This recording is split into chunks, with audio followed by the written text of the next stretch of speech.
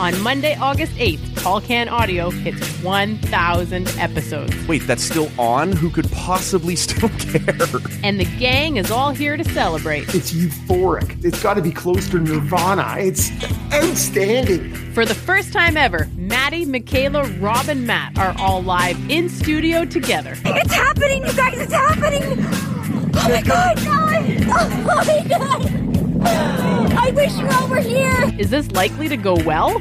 Just check my notes here. No. At least it will make a lot of noise. Boom. Here comes the boom. 1,000 pods and 1,000 pints. I don't think I've ever been as proud in my entire life. TCA 1000 drops Monday, August 8th, wherever you find low-quality podcasts. Fuck, it's out of control. Shit.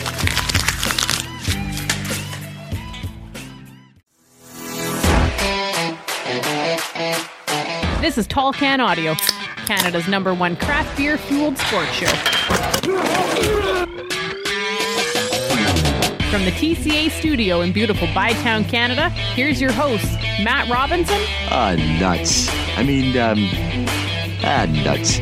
And Michaela Schreider. Woohoo! Beer, beer, beer, bang, bang, bang. What's going on, everybody? Welcome inside an all-new episode of the Tall Can Audio podcast. We're on Twitter and Instagram at Tall Can Audio. Make sure you give us a follow there. Let us know what you think of these episodes and everything we're talking about here. We want to hear what you guys have to say. And make sure you're subscribed wherever you're hearing this. There's a follow button. There's a subscribe button. Hit it.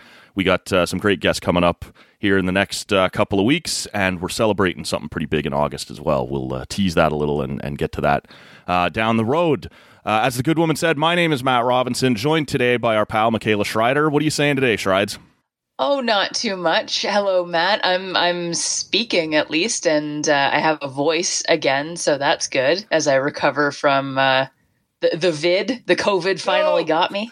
Grabbed another one bites the dust. Yeah. Coming to us live from isolation. Yeah, seriously. Have you seen Josh in the last week? Has he been hiding out in the basement or something? Or oh, he got it too. Oh, no. So okay. we were isolating together.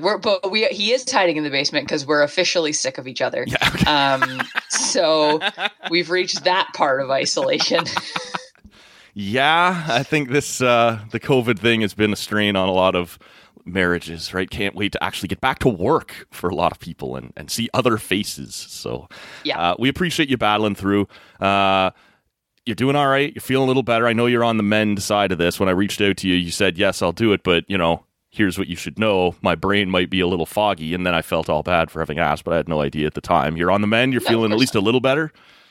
Yeah, the worst of it seems to be over. And now it's kind of just like I have a head cold with some fatigue.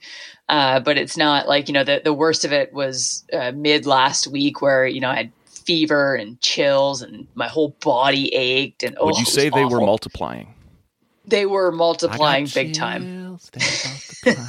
But not as catchy as that. No. I'll tell you that much. No, it was not nearly as fun as Grease made it sound. Okay.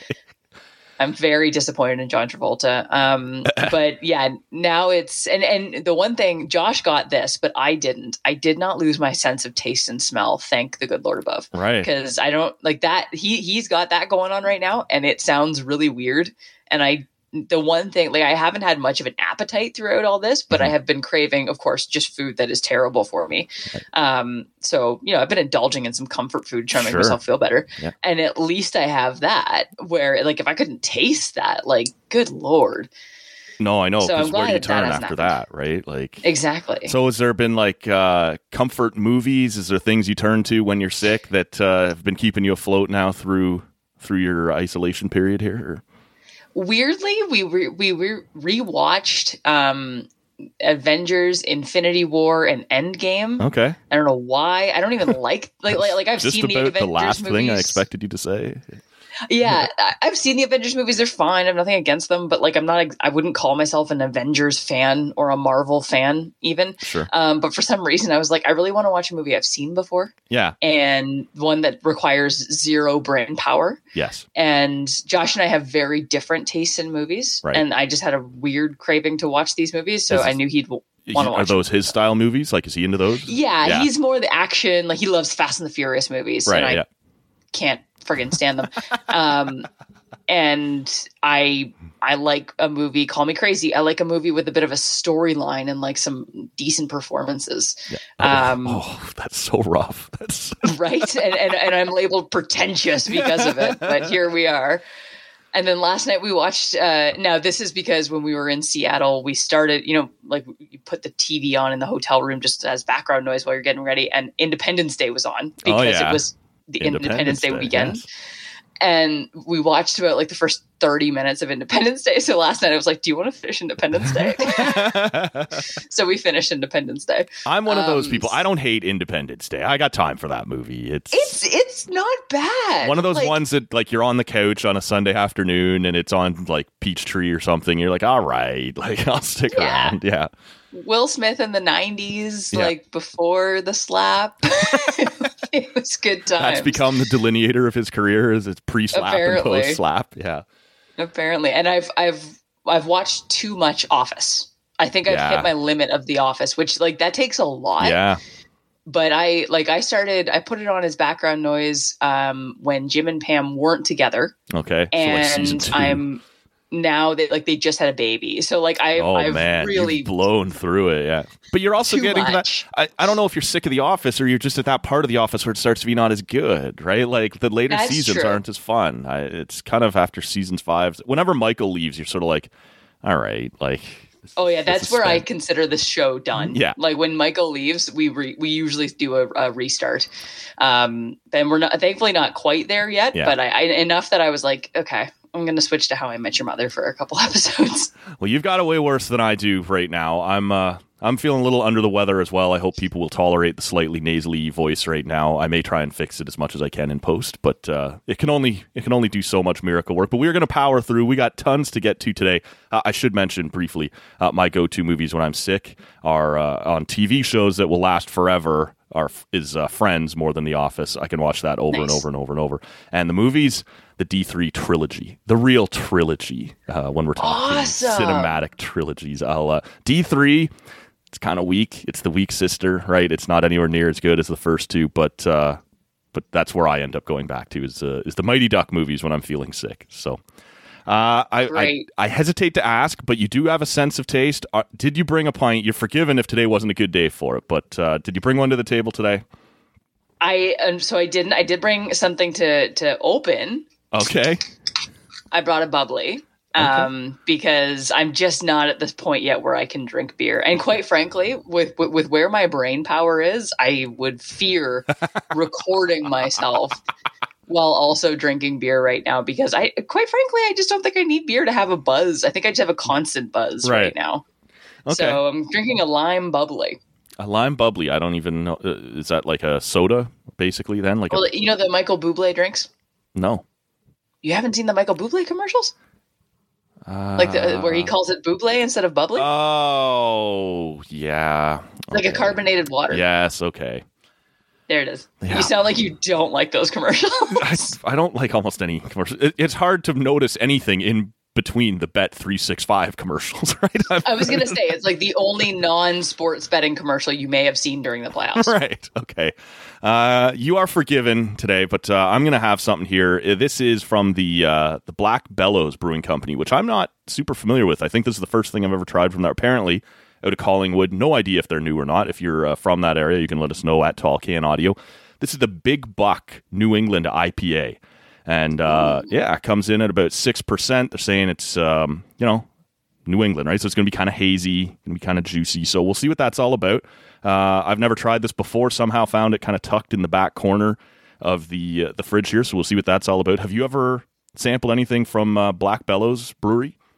No. What area are they from? Collingwood. Okay, yeah, I can't say I have. I'm just Googling them now to see if I recognize their logo. I can't say I do, but I do love me a New England IPA. Yeah, so first pull, honestly, pretty good. Pretty juicy. Little citrus to it, right, which you should probably expect. Not too bad on the first go around here. I want to let the good listener know, I want to tee up a couple of things. We're not going to talk a ton of Raptors today, but we did earlier in the week. Maddie Lang was here as rumors continue to swirl around what's going to happen with Kevin Durant and the Brooklyn Nets. And the Raptors at least sort of around the perimeter have been tied to that. And, Masai has made big moves before if he thought it would help the franchise. So we brought Maddie Lang on and we talked about the possibility of Durant to the Raptors and what it might cost to get that done. That was episode 985. Episode 986 was our pal Andrew Stoughton, and we were talking a ton of Blue Jays on that one. What's going on? They continue to slide. The pitching has sort of gone off a cliff. What's happening with Kikuchi? And so Andrew Stoughton was on for that one, episode 986. And they have continued to slide in Seattle. And Shrides, you were just out in Seattle.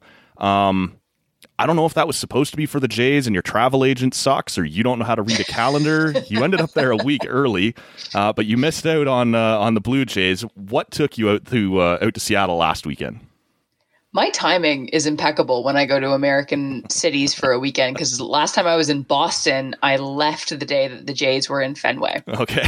So clearly my travel agent sucks, and I am my travel agent. So really got to fire her. But it'll come as no surprise to anybody who knows me or who listens to this show or my show, She's Got Game. I went out to see the Seattle Storm and Sue Bird play basketball. And thankfully, it was quite an adventure getting out there, Matt. Unsurprisingly, your Instagram, you and Josh on Instagram were telling quite a tale. I'm looking forward to hearing the actual story here.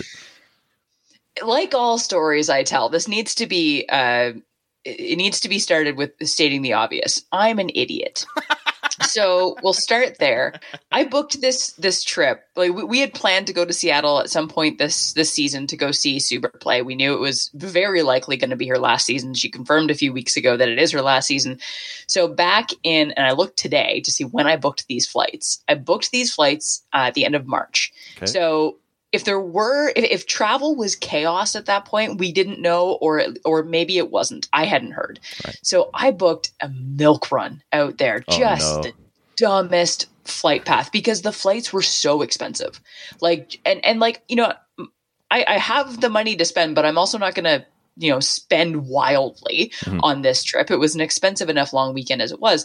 And the flights were just so expensive that the only reasonable flight path I could get with timing that worked out for us was Ottawa, Toronto, Vancouver, Vancouver, Seattle. Right. Okay. And as we got closer and closer to the day, I was like, oh, this is not going to be good. I could do just about anything to avoid Pearson right now. Yeah.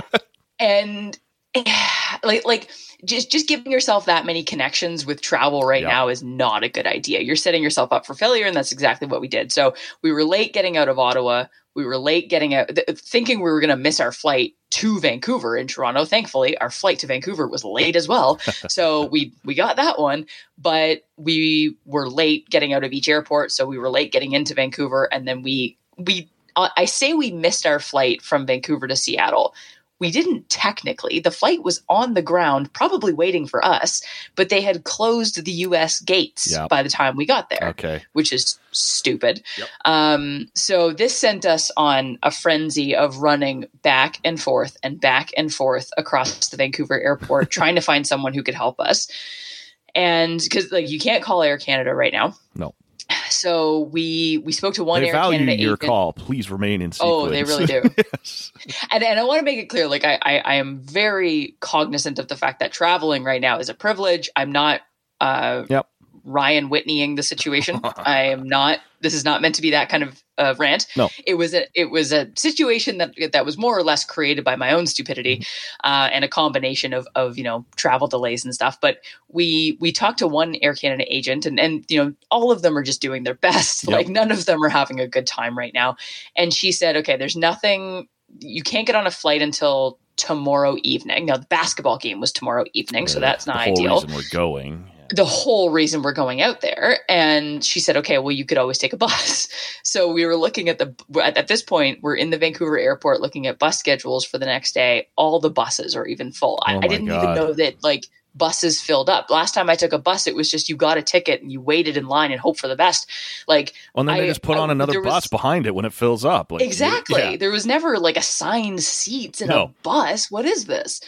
And so there was a good 10, 20-minute period there where we're like, we're not getting to Seattle in time for this game. Yeah, might as well book a flight home.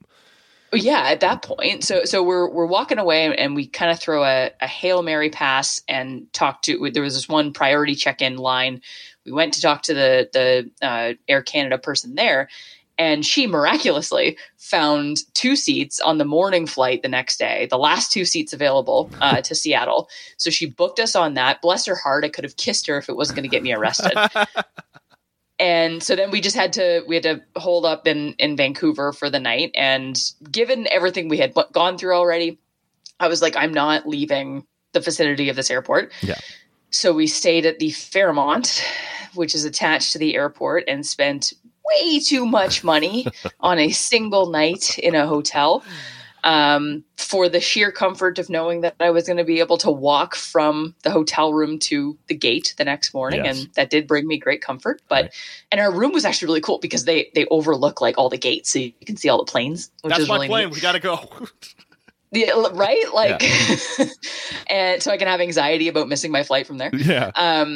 And they had a really great restaurant. So like once we got the flights booked, once we got the hotel room and we dropped our bags and like splashed water on our face and kind of felt like a human again, we went and found a very nice beer and some dinner at like 10 o'clock at night in Vancouver. Nice. And had a actually nice evening. So 10 o'clock in Vancouver is 1 a.m. You've had a long day with the time it was change. a long day. Yeah. And yeah, like I didn't even know what time it was in my, and because it's Vancouver and I don't know, I guess the sun is up later there. I have no idea.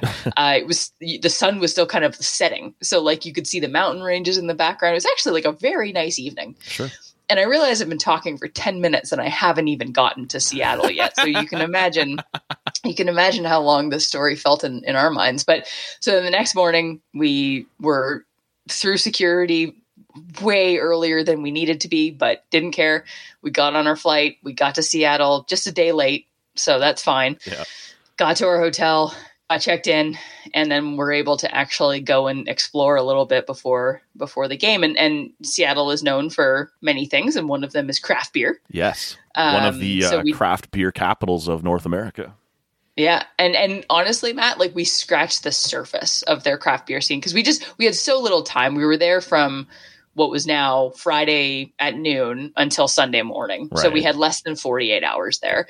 But we did check out a couple breweries. We went to Pike Brewing, which is right near Pike Place, which was pretty cool. We went to a place called Optimism Brewing. Ooh.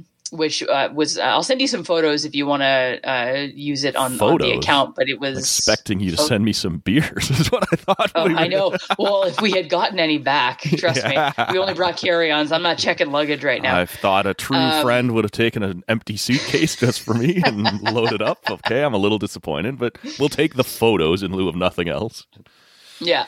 But we did have some amazing beer there, and when we weren't checking out craft breweries, we hit up a couple of like dive bars which served really good beer. Yes, yeah. And even like we went, so the game was at Climate Pledge Arena, which is the new arena in Seattle where the Kraken play. Right. And they actually had a decent craft beer selection there. So Nice, okay. I drank Kraken Stash IPA, which was by Hop Valley, made specifically, obviously, for the Kraken. Yeah. It was a very, very tall can, like an extra tall can, Ooh. and it was 7%. Nice. All right. So dangerous for a sporting event. Sure. But very tasty. And what an amazing venue that is. Like, if I could just talk about that for a second, the Climate Pledge Arena is insane. So new, so nice and fresh, and like it's all meant to be. I don't think it's carbon neutral, but they're meant to be like one of the most eco-friendly, environmentally sustainable and friendly. It's like underground, right? I've seen pictures of people who like stand around and there's like windows from the sidewalk, and you're looking down the lower bowl. It looked like, yeah, kind of. You go in on the like you walk down some stairs to even get in, and then you go in, and because we were in the lower bowl, we went down an escalator to get to like the concourse. Right. Okay. So yeah, it is kind of underground because it's not for, if you're standing on the outside of it, you're like, there's no way this is an NHL sized arena. There is not very tall. Right. Yeah. But it's very kind of built into the ground that way. I remember seeing pictures of it. Like apparently half the reason this is the old Key Arena, but they wanted to keep the roof. It's some sort of like landmark, or the same way here we have like cultural things that you can't tear down or whatever. apparently they wanted to keep this roof. I guess it's iconic or whatever. So half the reason that the reno was so expensive, my understanding is because they brought in all these cranes and like ways to support the roof, tore out literally everything underneath it, and just left the roof suspended there while they rebuilt the arena underneath. And it still technically occupies, I guess, the same footprint that the old Key Arena did, and kept whatever was so special about this roof. And then basically that's the only piece that survived. They just built everything back up to it. And yeah, that's my understanding of how it went anyway. I did not know that. I don't know what's special about the roof. It looked fine to me. All right. But yeah, it didn't sure. look like anything a super worth special keeping? roof. But No. hey, what do I know? Yeah. But yeah, the food options are really cool. You know, like there's I don't think I've ever, if I had gone into the Palladium when it was first built, I was too young to remember it. I don't think I've ever been in aside from the south side stands of TD Place, I've never been into an arena or a venue that's this new. Right. Like, you know, it had that new car smell. Yes. Almost like the paint still smelled fresh. Mm-hmm. And one thing that was really funny as you're coming in, I don't know if this is to like make you feel environmentally conscious. I don't know how it would work, but they're spraying essential oils. So you walk in and it kind of smells like eucalyptus. Really? And you can see where they're spraying it. Josh hated it. But I was like, why do I what feel were those like I'm walking pretentious into restaurants? Yeah, is it the Rainforest Cafe? I hate that place so much. But that's what this is making me think of. A little bit. And it had that wall that's all leaves and plants. Yes. And all the signs that say, please don't touch the leaves and plants. No, which, that we intentionally put here. Yeah. Yeah. But yeah, it was just a cool place, and obviously seeing the Seattle Storm play and Sue Bird play basketball. How'd she do? Tell us about her night. I think she finished with 8 points. It wasn't like a crazy night for her, but we saw her drain a 3. Yeah. We saw her hit a few shots. We saw her warm up, and like they're not using her a ton right now. She's getting a lot of load management. Right. Brianna Stewart put up 20 plus points though, which was awesome. Yeah. And the Storm won obviously because they were playing the Indiana Fever, and there really was no other outcome. Okay. But it was just super cool. Like I went down to the court side before when everyone's warming up, and it's me and a bunch of kids standing there hoping that she'll come sign something. Josh has pushing a photo. children to this. I was ground. fully ready to get out of my way. Yeah. If a kid got in the way of me and Sue Bird, let me just tell you, I would make the news. She didn't come over and sign autographs. I didn't get her autograph, unfortunately, but I got a lot of photos of like being really close to her, which was cool.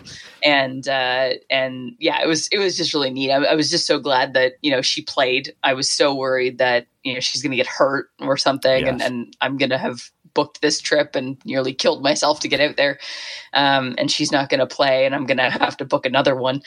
So it all worked out, thank God. And yeah, it ended up being a really like a fun trip, a very quick trip. But we got to see some of the city, like, you know, we had a full day to explore, and we got out of downtown and went into a neighborhood called Ballard, which had a bunch of cool restaurants and what turned out to be a bunch of cool breweries that we stumbled upon at 9 p.m. as they were closing. Oh no.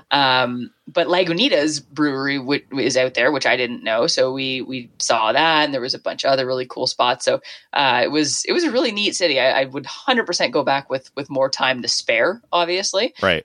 Because there's just so much more of the craft beer scene that we didn't get to even experience. Yeah, that extra night turns out to be a big deal, right? And I've done almost the identical trip. I was going to Portland instead of Seattle. And so I flew out there with Amy's team actually at one point, and I was helping them out. And so, yeah, it was Ottawa, Toronto, Vancouver, Portland, and they put you on this little prop jobby from Vancouver to Portland. And I'm not a good flyer at all. But on the little connecting flight from Vancouver to Portland, we're sitting there, and the rest of the team is making conversation with people, which I don't do. I'm kind of a grump, Michaela, as you know. I don't need to socialize. I got headphones, and that'll be fine. But I'm kind of perked up. They're talking to this woman who writes for some sort of magazine, and she's going to cover the fact that Portland has become kind of this spot in the Pacific Northwest where you go, like it's for foodies. It's become very trendy for food, right? I guess this area. And I'm sort of like, yeah, this doesn't interest me. And so I'm turning away. And she just kind of mentions in passing, she's like, yeah, for like really like crazy kind of out there food and like craft beer, this has become one of the go-to places. And now I'm like, oh, hey, what'd you say?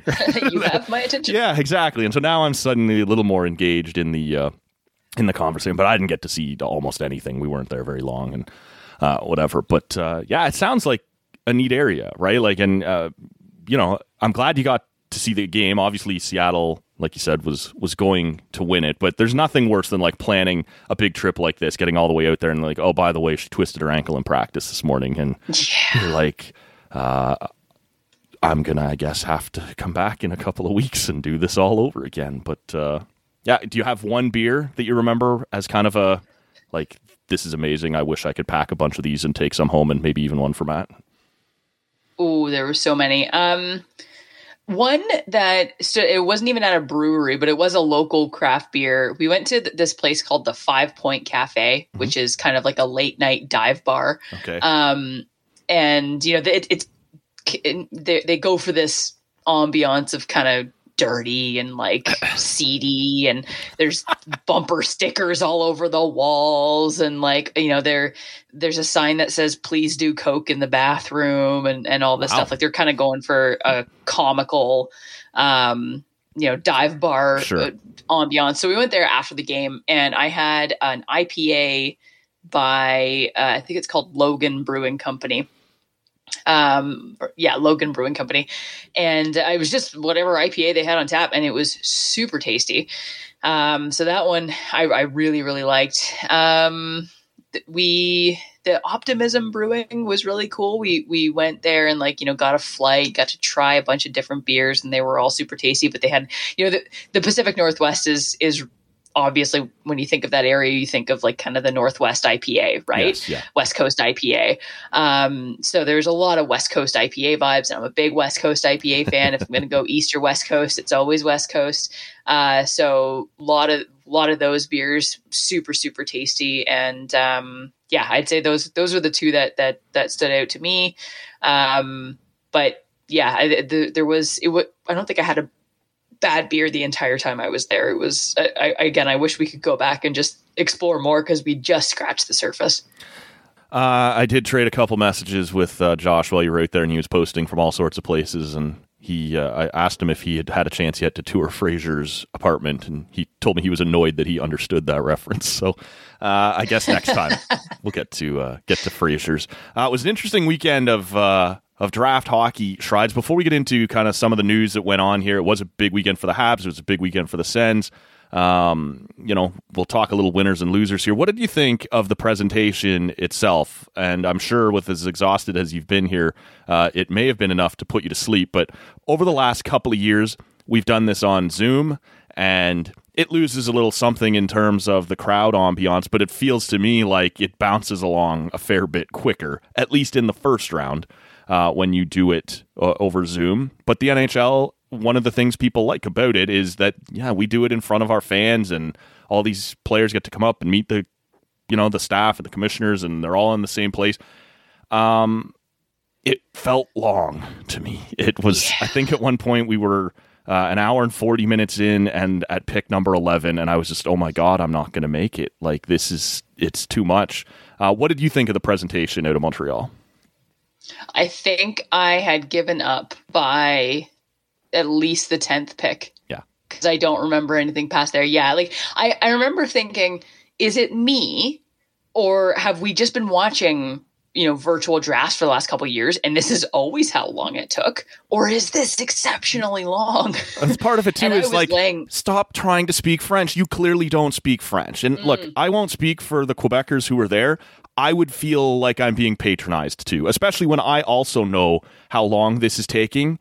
And it seemed like anyone who had anyone on staff who had ever visited Quebec even once, they got to come up and speak and try and make this a thing. And you get the usual, we want to thank our shitty draft party at TGI Fridays, and we want to thank our owner. And I don't know, like you said, it's been a couple of years, and I know it always is long, but this one felt exceptionally long, and I just felt like there was a little bit too much patronization happening towards Quebec that maybe even they didn't love.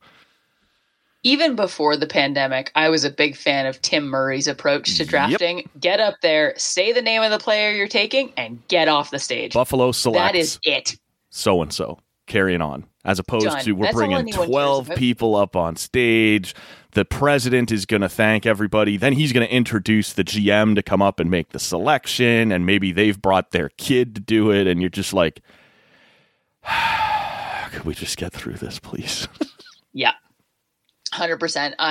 Especially like when Gary Bettman, and like I know Gary Bettman's shtick is that he loves the booze, but I found I don't think he does. Does he pretend to? Yeah. He was laying it on thick this time. Like, okay, Gary, we get it. You're trying to make it look like you don't care about the booze, but maybe just don't acknowledge them and do your job. Yep. Because, and especially when he was speaking French, like if I'm a Montrealer and I've listened to Gary Bettman almost take away this draft at the drop of the hat in the last couple of months and speak about my city and my fan base with just nothing but disdain. Yep. I don't care if he tries to speak French, especially if he tries to speak French. You're not changing any minds here tonight, Gary. Exactly. And it was just such a, clear attempt to pander and, Gary, we know how you really feel about Canada. Maybe stop trying. Just go. Like I don't know. It was almost like he either forgot what it was like being up there and being booed by Canadians. He missed it, or he was just trying. Like when someone who can't make a joke is trying to make a joke, yes, and it doesn't land and it's painful. That's what it felt like every time Gary Bettman was like, "No, I have to make sure you understand. Hey, this is funny. Like I'm going to keep pushing it until I understood it. It wasn't funny. Let it die." Exactly. I don't know if he's getting worse or if I'm getting more impatient in my old age, but.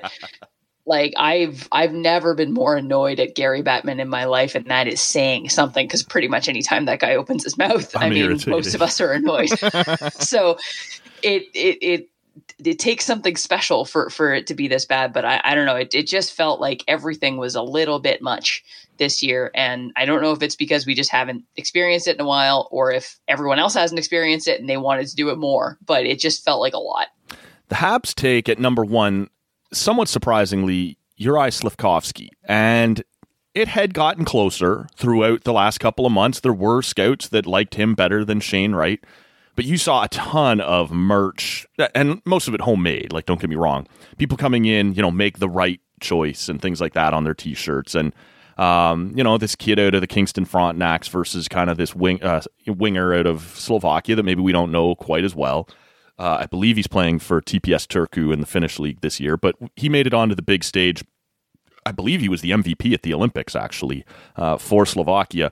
And he's been the top scorer, I believe, at World Championships. Like, the kid is very good. And I wondered what your takeaway was. I want to play the audio here for you in the audience. There was some talk that he was being booed, and I'm sure those people were there.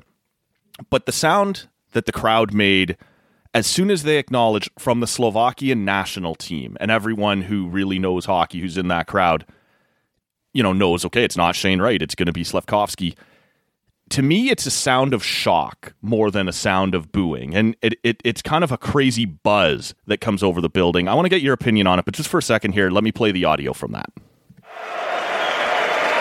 Avec notre premier choix au repêchage, with our first pick in the 2022 NHL Draft, les Canadiens de Montréal sont fiers de repêcher from the Slovakian national team and TPS Turku, Juraj Slafkovsky. To me, it's almost a sound of, right, like a shock more than a boo. What was your takeaway from it? I agree with you. It was kind of more surprise than anything when that's Slafkovsky's music or whatever the wrestling reference you want to make. It felt like that kind of reaction where like, oh man, we actually didn't expect that. I didn't hear the boos, and but I would hope there. It's a passionate city. I'm sure there were some, right? But yeah, I don't think it was. I think it was shock more than anything else. Yeah. I think a lot of us were shocked, right? Yeah. Like you said, like we had started to hear Juraj Slafkovsky was potentially, like he was on Bob's list as number 1, and maybe Shane Wright's not going, but like, Shane Wright had been projected number 1 since he was 15. Yep. Right. And this was affirmative. He is not going number 1. Like I feel like there's always a couple articles leading up to the draft to try and throw a wrench into the draft rankings just to drum up some buzz, get people talking. But like 9 times out of 10, it plays out almost the top 3 anyway, plays out almost exactly how you expect.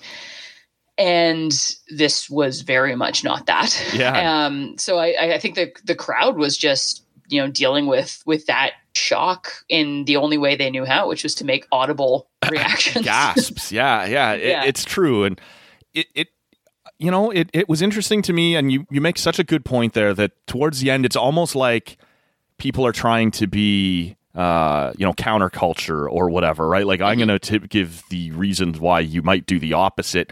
And there's another part to this, and we've seen it before, especially with, I remember it a lot with John Tavares, just because, he was an Oshawa General, which was the junior team I grew up cheering for. He got traded to London in his last year. But when you are granted exceptional status in the OHL, as Shane Wright also was, you're there a lot longer, right? And people start to, I'm kind of sick of this storyline. It's an extra year to poke holes in this guy, and by the time John Tavares was drafted, we were starting to hear, you know what, maybe it will be Victor Hedman that goes number 1 ahead of him. And in hindsight, it's not like that would have been a crazy selection, but at the time, you're like, what are you talking about? Everyone's known it's going to be John Tavares for 4 years. And even Matt Duchene was starting to creep into the conversation. And at that point, the Islanders went ahead and did what everyone knew they should do and just select John Tavares. And I wonder... I want to float this to you because I come from a fairly biased place, Michaela, but allow me to float this notion for you. As Shane Wright had been the consensus number 1 for, as you said, 4 or 5 years now as a center, and we have someone right there with him, a big European winger who has put up a ton of numbers at the last couple international tournaments and kind of wowed people that way, as opposed to kind of over the long haul. And in my experience as a fan of the Toronto Maple Leafs, when presented with that exact same situation, you do what everyone has known you should do for 4 years, and you take the center who maybe didn't overwhelm you this year, but everyone knows is the guy. And in case anyone's not following along here, I think the Habs just took Patrik Laine instead of Auston Matthews. And it's worth remembering as we circle all the way back, no one at the time that Matthews was drafted projected him to become the best goal scorer of this generation. We were using comparison names like Anze Kopitar. And you've been like, if this guy turns into Anze Kopitar, I'll be thrilled. You can win a championship with Anze Kopitar as your number 1 center. We've seen him do it twice. He went on to become something more than that. And I can remember at the time arguing on this show and with other people, I don't care what Patrik Laine did at World Juniors. I don't care what Patrik Laine did at World Championships. You take the number 1 center and you run and you be thrilled that you have him.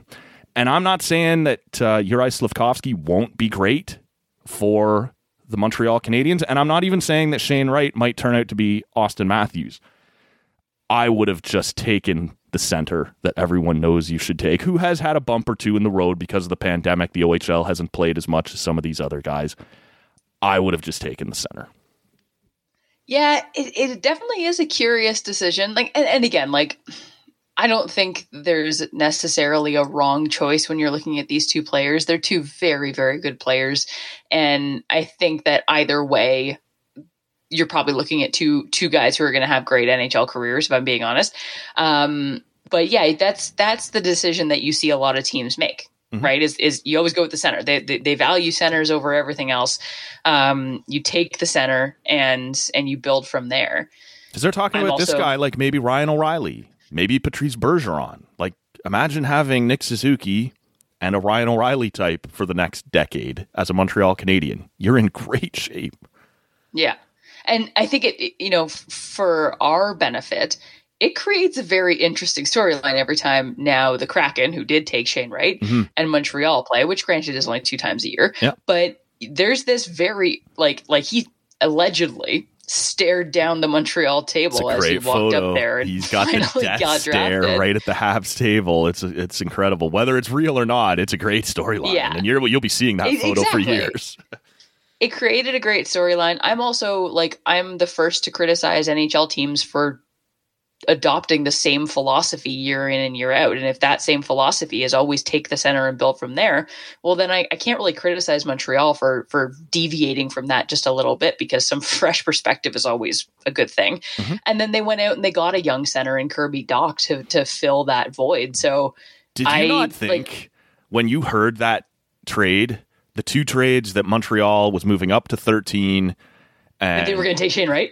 Yeah, that second deal was going to be them moving to number 4, and they were still going to get shit. I was like, wow, that would have been brilliant. I was so ready. The roof would have come off that place. For that. Yeah. Oh, the announcement of that trade was so funny because you could hear the roller coaster of emotion that Montreal Canadiens fans went through, right? The Habs have traded Romanov. What? And even just before that, Gary's out there and they're booing him again. He's like, I have trades, and they're still sort of whatever. And he's like, they involve the Canadiens, and everybody's like, okay, I'm in, Gary. Like, what do you got for us? I will also point Alex Romanov, no, for da-da-da-da-da, and Kirby Dach, yeah! Yeah, exactly. They get this 21-year-old center who, he's battled some injuries, but, man, we'll get to Chicago. They've had not a great weekend, I would suggest. But I will also take a moment here to kick dirt on Lou Lamoriello, who traded Devin Taves, who at absolute worst is a top 20 defenseman in the league, for 2 second-round picks, and then had to turn around this year and try and replace him by dealing away the 13th overall pick to get Alex Romanov, who is not Devin Taves, by the way. Not a great series of moves there from Lou. But it was fascinating to see what that happened, and it does, you're right. They did go out and get their center. He's a year or two into his career, but Kirby Dach, if people recall, drafted by the Blackhawks and then went to World Juniors, and I think it was his wrist, was it not, that he broke and missed a bunch of time there. So he hasn't gotten off to the great start that a lot of people were hoping for in his young career. But man, the Blackhawks, as they're rebuilding here, they could have used a guy like that. He's 21 years old. You did not have to. That was not a piece that needed to go, and neither was DeBrincat. We'll get to that in a few minutes. We've talked a second here, Michaela, about whether or not Montreal Canadiens fans were happy or unhappy with their choice at Juraj Slafkovsky. Were they shocked or were they booing? I got some audio here. I'm not sure if you've seen this. This comes from a video from the New Jersey Devils draft party. And the Devils were selecting number 2.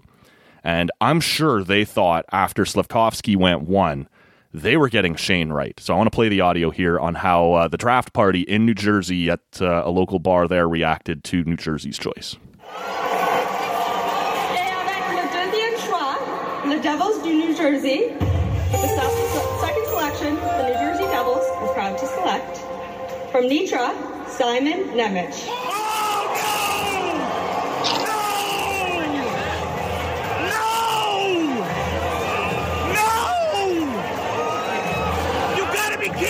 Well, what an earth-shattering night for Slovakia. Yeah. To go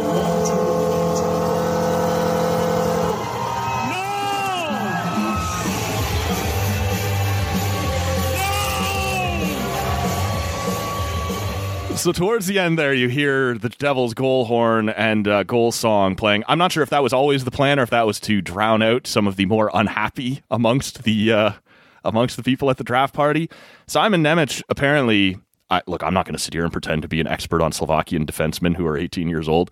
By all accounts, has as much upside as anyone in the draft and was in all likelihood a top 5 guy. But I'm sure a lot of these fans who were sitting there thought, hey, we're about to get Shane Wright now. That's pretty cool. And to go somewhere else is, no.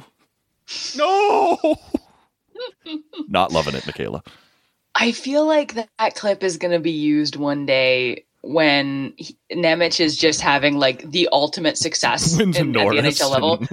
Wins a Norris, or like, God, New Jersey wins the Stanley Cup or something, and like he's hoisting it, and that clip is gonna haunt New Jersey for a while. And this is why, like, overreaction, good or bad, to any draft pick, even the second overall, like, it needs to be tempered to a certain extent, because quite frankly, it may take a while for these players to develop. We only know so much, and trust me, we don't know. We can do all the research we want. We're still at the mercy of the scouts in the media who are doing the research for us, right? So like it's so hard to really judge any one pick, but to have it on video like that, like that's going to come back to you, man.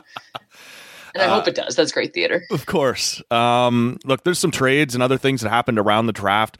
Was there anything else shocking in terms of, where guys were picked? I know Ottawa traded out of the first round to get Alex DeBrincat. Like I said, we'll talk about that in a minute. Toronto traded out of the first round back into the second to unload Peter Mrazek. So I don't have, obviously, a ton of thoughts on the guys they did draft. I assume they will all become instant superstars and lead us to the promised land.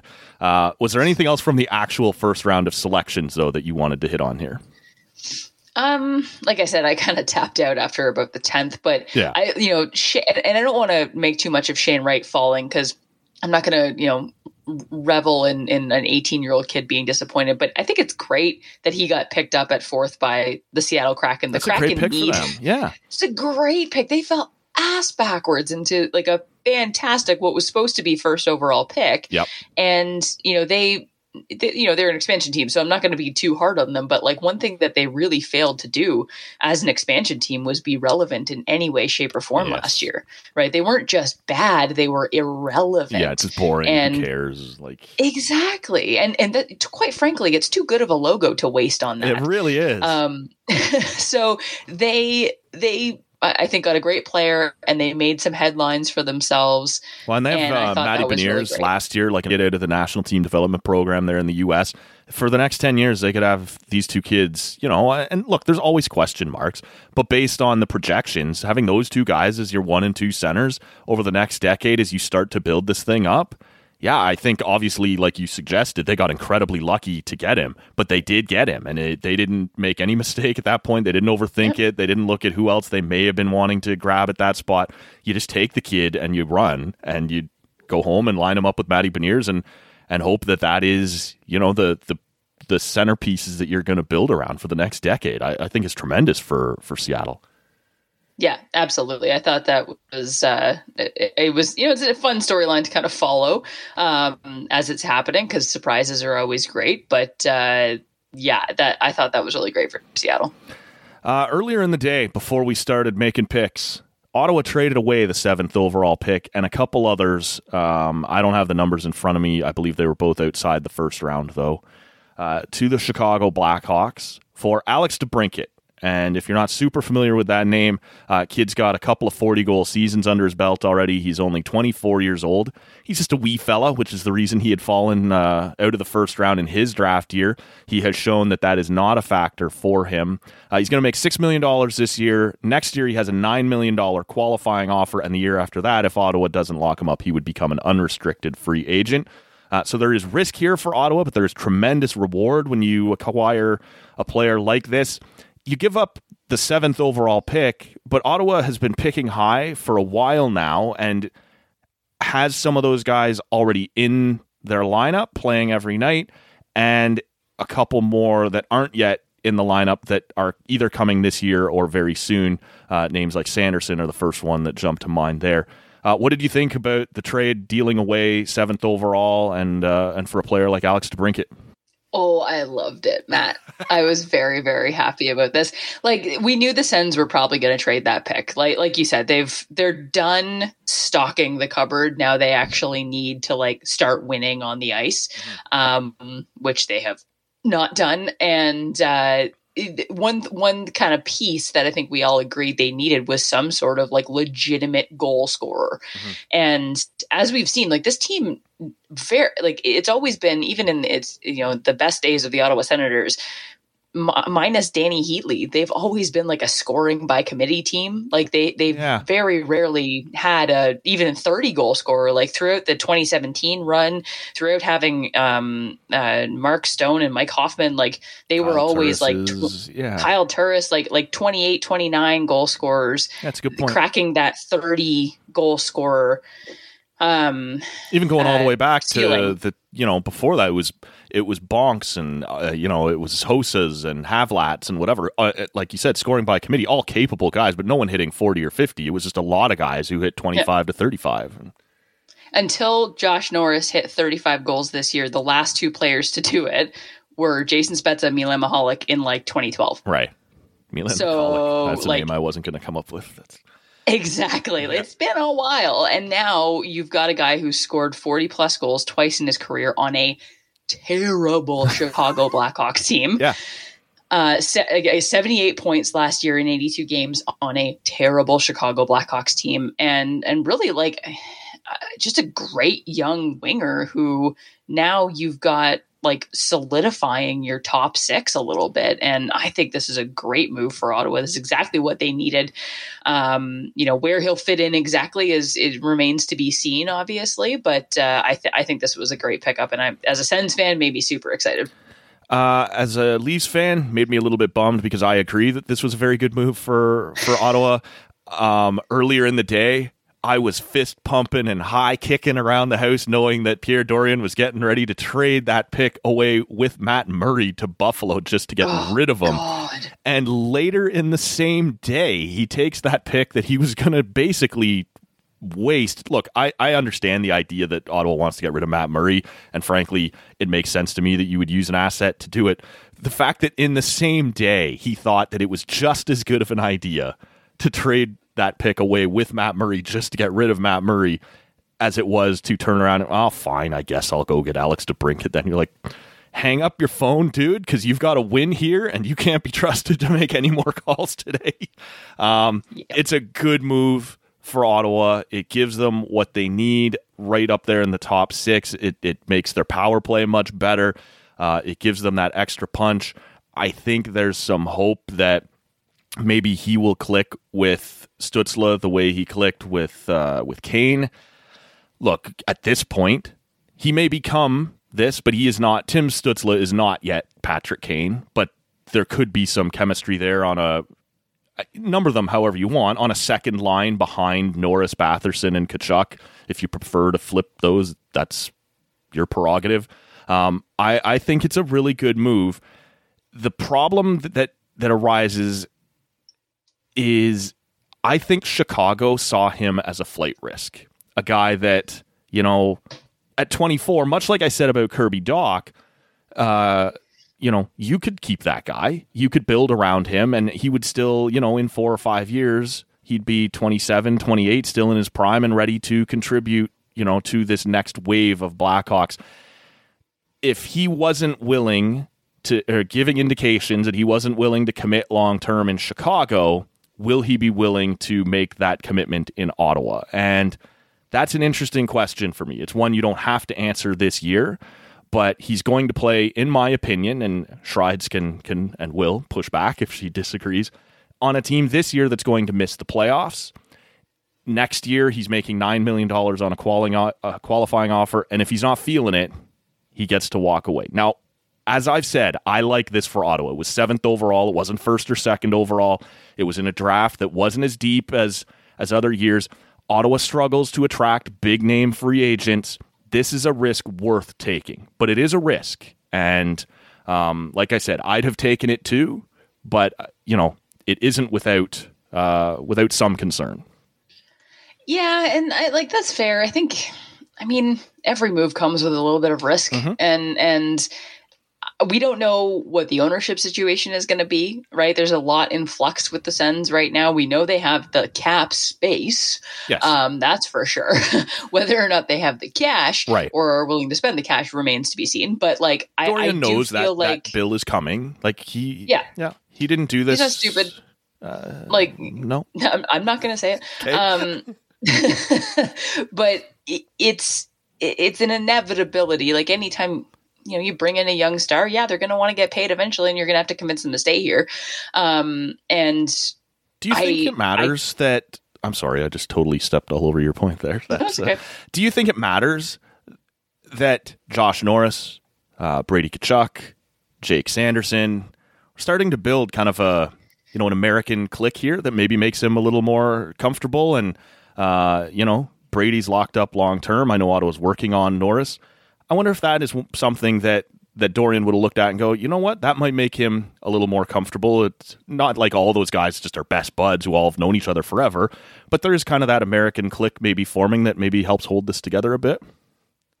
Yeah, I was just going to say, like, when you look at the core of this team and the American aspect is definitely a fair point, but just the fact that, you know, Brady Tkachuk is signed long-term, I feel like Brady Tkachuk could convince anyone to do anything. So if I'm going to like put my faith in any player to like take Alex DeBrincat under their wing and convince him to stay, it's Brady Tkachuk. But like, you've got a great young core of players that I think any young star would probably love to play with right now, whether it's Brady Tkachuk or Tim Stützle or Josh Norris or Drake Batherson. There are a lot of really talented players in this forward core. Mm-hmm. And at the very least, DeBrincat's going to come in for 2 years and have a lot of fun. And maybe that convinces him to stay. But yeah, then he's also got a lot of his countrymen, you know, there with him who have been through the U.S. development program. And, you know, they've probably crossed paths together in the last couple of years. Sure. So I think that's a great point. And, you know, again, there's too much in flux with the ownership situation to say definitively yes or no, he will stay, and yes or no, we should be concerned. That would take away from us, you know, not enjoying the next 2 years of a really great player. Right. Yeah. To me, like I said, it's a worthwhile risk. And maybe I'm overstating the risk part of it. That was always going to be my take as someone who wants bad things for the Senators. But I would have made this move as well. Pierre knows that at best, you know, or at minimum, he's going to be paying that guy $9 million next year. And it's not like he's not worth it. You don't find 40 goal scorers just falling out of the trees all over the place. And it is a legit point. Teams like Winnipeg, teams like Edmonton, teams like Ottawa struggle to lure in the big name free agent. Well, I didn't have to lure this one in here. I brought him here, and I'm going to let him see what we're building for 2 years. And I'm going to hope to sell him. I'm going to hope our guys sell him. I'm going to hope our city sells him. And I'm going to hope that, you know, this turnaround starts to move in the right direction while he's here and he's seeing it firsthand. And then I don't have to convince somebody who's never been a Senator before to come here and give us a chance. I have to convince a guy who's been here for 2 years, hopefully seen some good things. Come on, you know you want to stick around and see some more of this. I thought it was an interesting move and probably a really good one. And you look at all the really good things that have happened for the Ottawa Senators in the last couple of weeks, right? With the LeBreton deal, they seem to finally be willing to, you know, take risks and make moves and stuff. And, you know, what that's down to, I don't know, but there's a lot to be excited about in this fan base for the first time in a while. And I feel like if you're a young player coming in with, you know, you're a incredibly talented player, there's a lot more to convince you to stay now than there was a little while ago, right? Even just the dark cloud of where is this team going to play in a couple of years, that being one step closer to being figured out, I think is such a huge step for this fan base and for this franchise and for convincing players, big name players, to come here. So I'm a lot more confident now because of that than, you know, if you'd asked me a few months ago, you know, if this kind of move happened. So I think that there's a lot more reason for optimism. I agree with you there. And something happened a couple months ago that I've said a few times on this podcast has actually left this team more stable in Ottawa. And we'll let people decide for themselves what that was. But the team does appear to be headed in the right direction right now. Also involving the Chicago Blackhawks. Toronto trades Peter Mrazek and their 25th overall pick, and they get rid of his 2 years at $3.8 million. A dubious mistake from a year ago that has not panned out at all. And in exchange, they get Chicago's 38th overall pick, and that's about it. I'm going to give you first crack at this one. What did you think of that move for between the Leafs and Blackhawks? What is Chicago doing? Like, I have several questions. I get that they're tearing it down, but you then trade away two young players who you could very much build a team around instead of two older players who are collectively making $20 million in Patrick Kane and Jonathan Toews.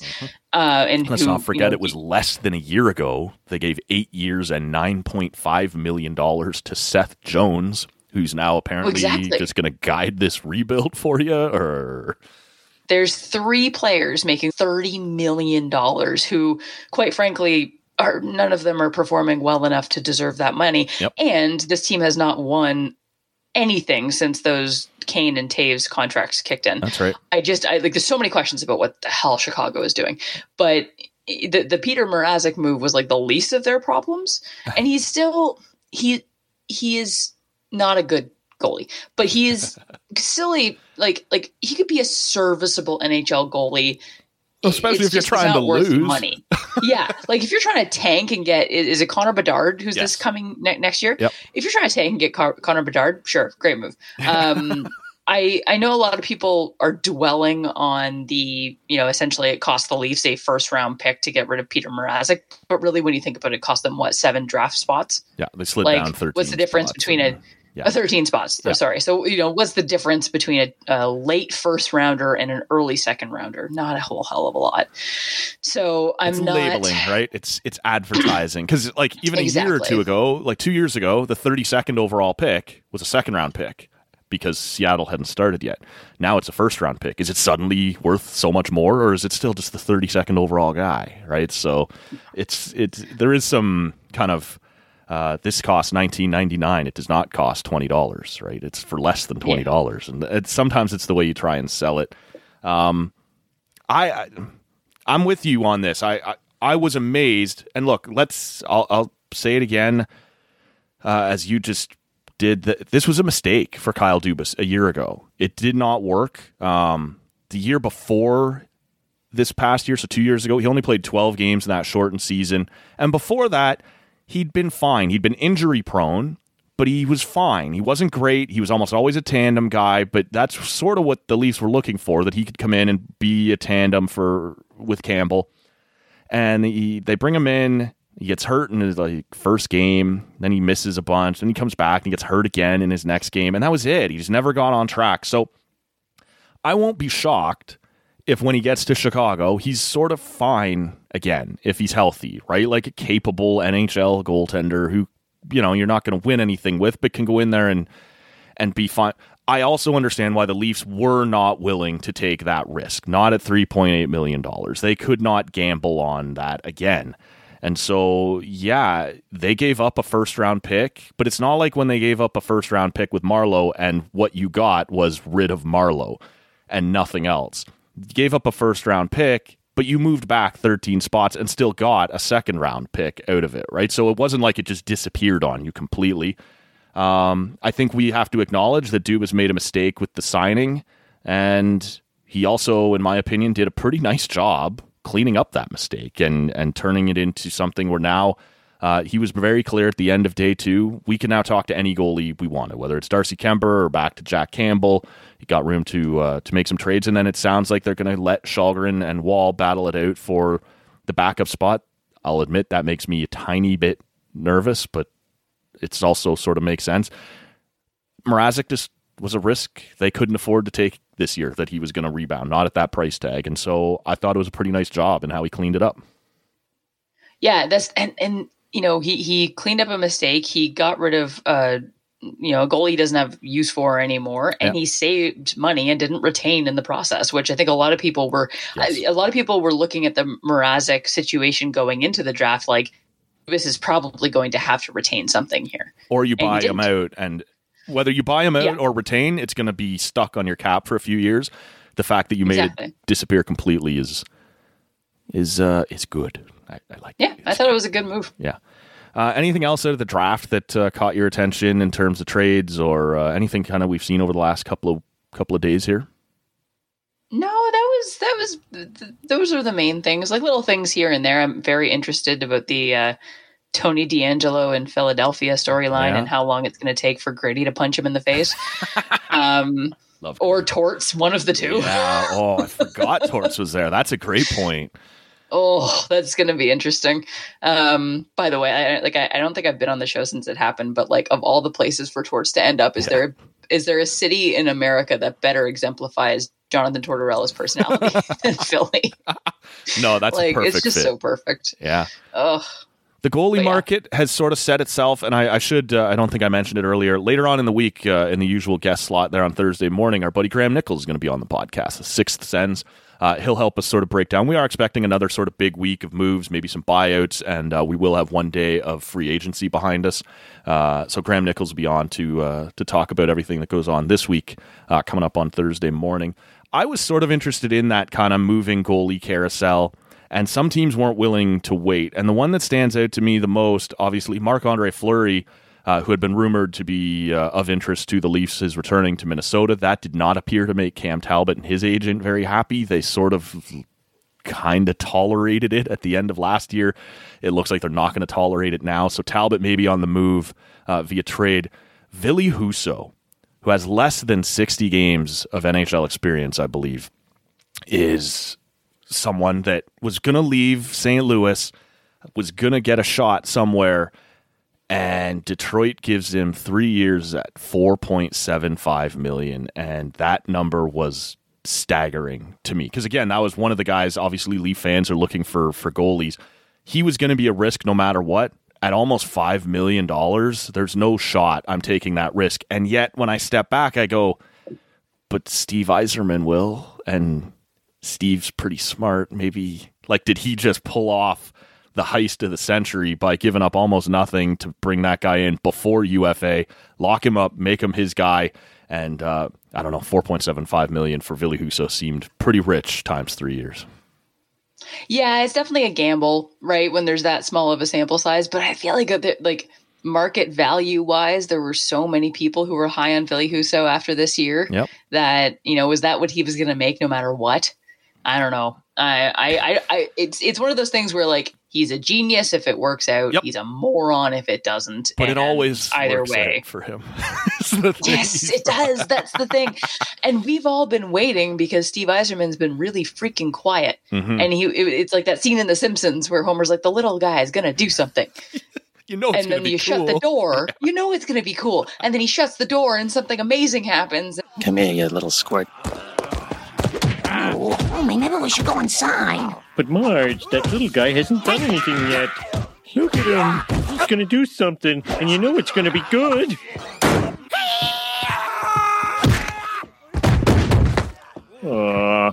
And that's kind of exactly what we may or may not have witnessed. We don't know it yet, but I feel like Steve Yzerman doesn't do he doesn't things.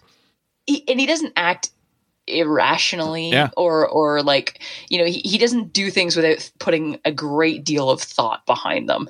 He doesn't even say things without putting a great deal of thought behind them. He picks every single word at times. Yes.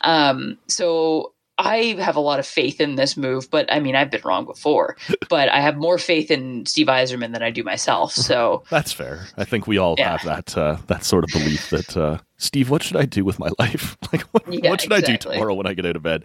I do wonder, as I look at Detroit's cap friendly, what it is their plan is there, because after next season, they have 3 forwards, 1 defenseman, and now 1 goalie under contract and $65 million in cap space. So I'm not sure what the plan is there. I do believe he has one, but I'm curious as to what it is, because there's not much happening there long term right now, which tremendous flexibility, but would also leave me with a little bit of concern, but maybe less so than Steve Yzerman. Maybe the last thing I had in mind here was the GM of the Year award, of course, had to be dropped into the middle of the first round of the draft to slow everything down that much more. Joe Sakic wins it. That's fair enough, but to me, I think it was Brian Burke who said it a bunch of times, the GM of the Year award is the guy who wins the goddamn Stanley Cup. So maybe we could just leave this alone. But we did just witness Tampa Bay winning 2 straight Stanley Cups and another trip to the Cup final, tinkering beautifully, dodging around the cap every single day, making nice little pickups at the deadline that always seem to pan out. And in none of those years does Julien Brisebois get a sniff of the GM of the Year award. Do you have any time for this award at all, or how it's getting determined? Because the fact that he didn't get close to it in any of those 3 years makes me kind of go, maybe the people voting on this one don't know what they're doing either, which for the record is other GMs. Oh, God. It's the same with the Jack Adams, like the Coach of the Year award. Like, why hasn't John Cooper won? He took his team to 2 back-to-back Stanley Cup championships and then another Stanley Cup Finals appearance, and yet it repeatedly goes to the coach whose team just didn't suck as much as we thought they would. So I don't like. I'm not a big. I'll get into the debates of who should win ahead of time, especially the player awards. But when it comes to the coach and GM, like I just know how they're typically handed out, and that they're not always, and I think most GMs and coaches would agree, like the only award they really care about bringing home is the Stanley Cup. And you know, Julian Breezeball did that twice. So what does he care? And at least it lined up with Joe Sakic this year. Like, true. I don't know. The awards are so they're handed out by this is the one thing I don't get about the NHL awards. Like each one is handed out or voted on by different people and different groups. And it's like, how do you bring any sort of consistency here when you've got one group of people, the GMs voting on the Vezina, and the writers voting on the Hart, but then the Broadcast Association voting on the Jack Adams? Like, it's just it's like a mishmash of. And I'm all for, like, hey, it shouldn't be just one group of people voting. Sure, I get that. That's a great argument. But, like, there needs to be some consistency here. And clearly there's not, because we're always having the same conversations around certain awards. Yeah. No, I agree with you there. Anything else you wanted to hit on before we wrap this one up, Strides? No, I don't think so. Yeah. I'm going to be watching the WNBA All-Star game when this is over, because it's on right now. Sue Bird's last All-Star game. So that's exciting. Yeah. All right. Yeah. We are recording early on a Sunday, so there is a lot of the day left, and Shrides will be in her PJs under a blanket on the couch trying to ride this out, watching the WNBA All-Star Game. I, as a glutton for punishment, will be watching the Toronto Blue Jays try and fight off a 4-game sweep from the freaking Mariners. Things are not good in Blue Jays land. Like I said, episode 986, Andrew Stoughton was on to try and break that down for us.